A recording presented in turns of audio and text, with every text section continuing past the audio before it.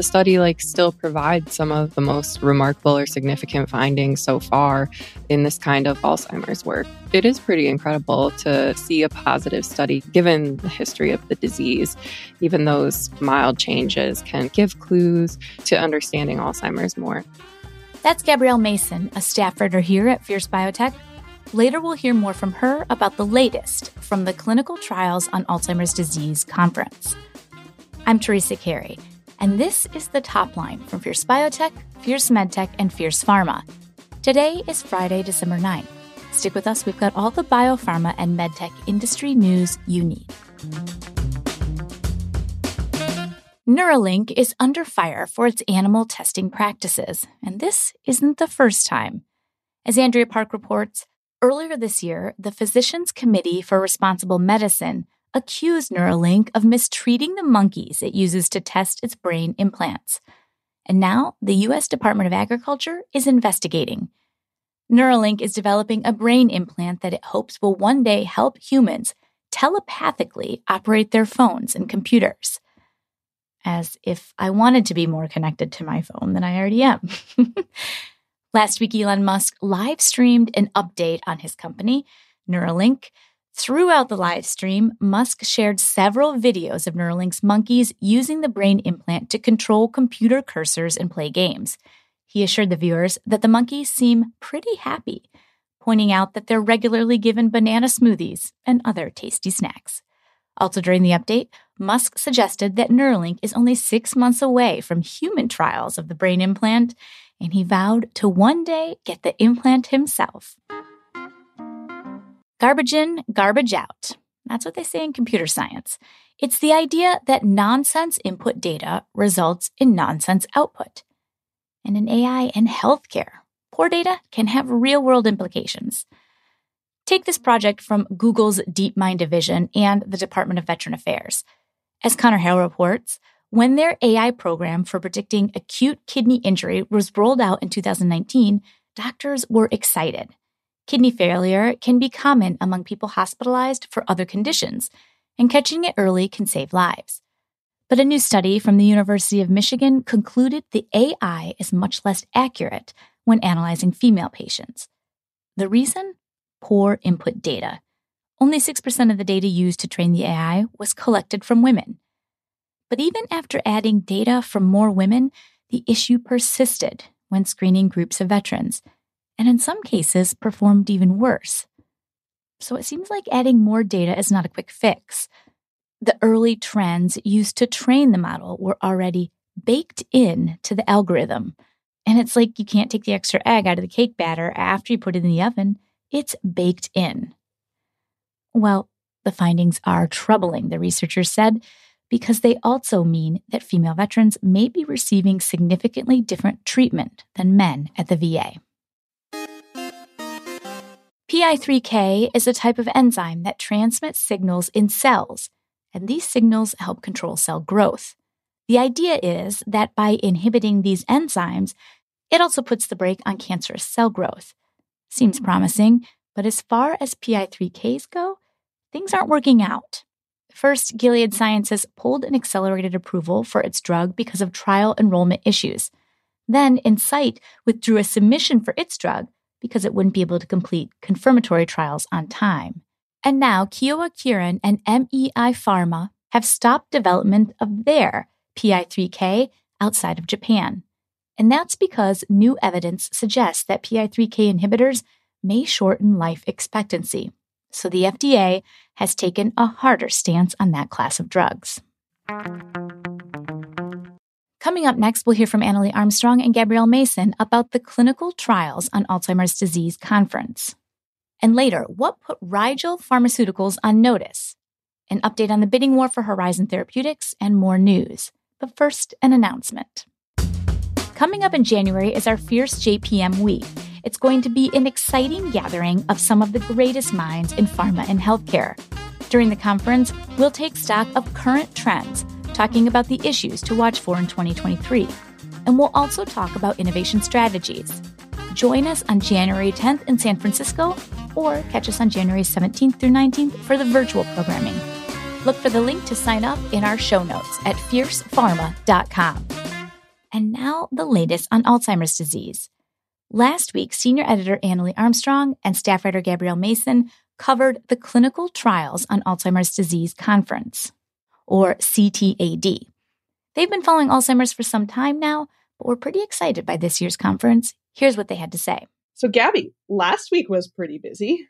Mm-hmm. Last week was the Clinical Trials on Alzheimer's Disease Conference, which is usually pretty sleepy. There's not a lot going on, but that was not the case this year at all. No, definitely not. It was so hectic. The news and presentations kind of kept rolling in. Yeah, so we had all of the major companies that have Alzheimer's drugs in the works involved. So Genentech, Eli Lilly, Eisai, and others. They were all presenting data on their latest Alzheimer's drugs, and there were a lot of headlines. Mm-hmm. What would you say do you think was the biggest one from the event? It's kind of hard to pick, but I think we have to go with Eisai. This has been a big story this fall. They had a drug that actually did affect change in Alzheimer's patients. It helped slow cognitive decline in a phase 3 trial in September. But since then, things have kind of come back down to earth. There were the reports of 2 patient deaths that were reportedly caused by the treatment. And at CTAD, they actually presented some more data. They now have autopsy data on at least one of those patients. We spoke to 2 executives, and they believe that the deaths were not caused by the drug. The deaths were attributed to brain bleeds. This is a specific type of bleed that's known for this class of drug. It's called ARIA. The execs that we talked to suggested that these brain bleeds are just kind of something that we're going to have to accept for this class of treatment. They said that patients and their doctors are going to have some careful discussions about the risks of treatment, which happens anyways, but in this case, it's going to have to be elevated. But ultimately, they think that patients are going to be inclined to go forward with treatment because, anybody who has Alzheimer's wants a shot at improving their cognitive function or slowing decline. So that's hopefully what will happen. Yeah, it's hard because the study still provides some of, the most remarkable or significant findings so far in this kind of Alzheimer's work. So it is pretty incredible to see a positive study given, the history of the disease. Even those mild changes can kind of give clues to understanding Alzheimer's more and hopefully ultimately get the treatment in the hands of patients who really need it. Yes, and hopefully Eisai is on track for doing that. I believe they think they can wrap up their filing in the beginning of next year, and so we could see another treatment on the market. So Gabby, you covered one of my favorite Alzheimer's studies, Eli Lilly versus Biogen. So what happened at CTAD with this head-to-head trial? So basically, this phase 3 trial pitted Lilly's drug donanemab, which doesn't yet have FDA approval, against Biogen's and Eisai's approved Aduhelm. So the study enrolled 148 patients, which is fairly small, with early symptomatic Alzheimer's. So the new data that was shared shows that donanemab reduced brain amyloid plaque levels by about 65% after 6 months compared to baseline. So while Aduhelm reduced levels by 17% at 6 months. So overall, almost 38% of those patients receiving donanemab saw brain amyloid clearance compared to 1.6 of Aduhelm treated patients. I have been waiting for the results of this one since Lilly's CEO, David Ricks, boldly declared that he knew they would win. So it's really interesting to see the study results from that one. I wonder if this reads through to their data that's going to be coming out next year. Did they say anything about that when you interviewed them?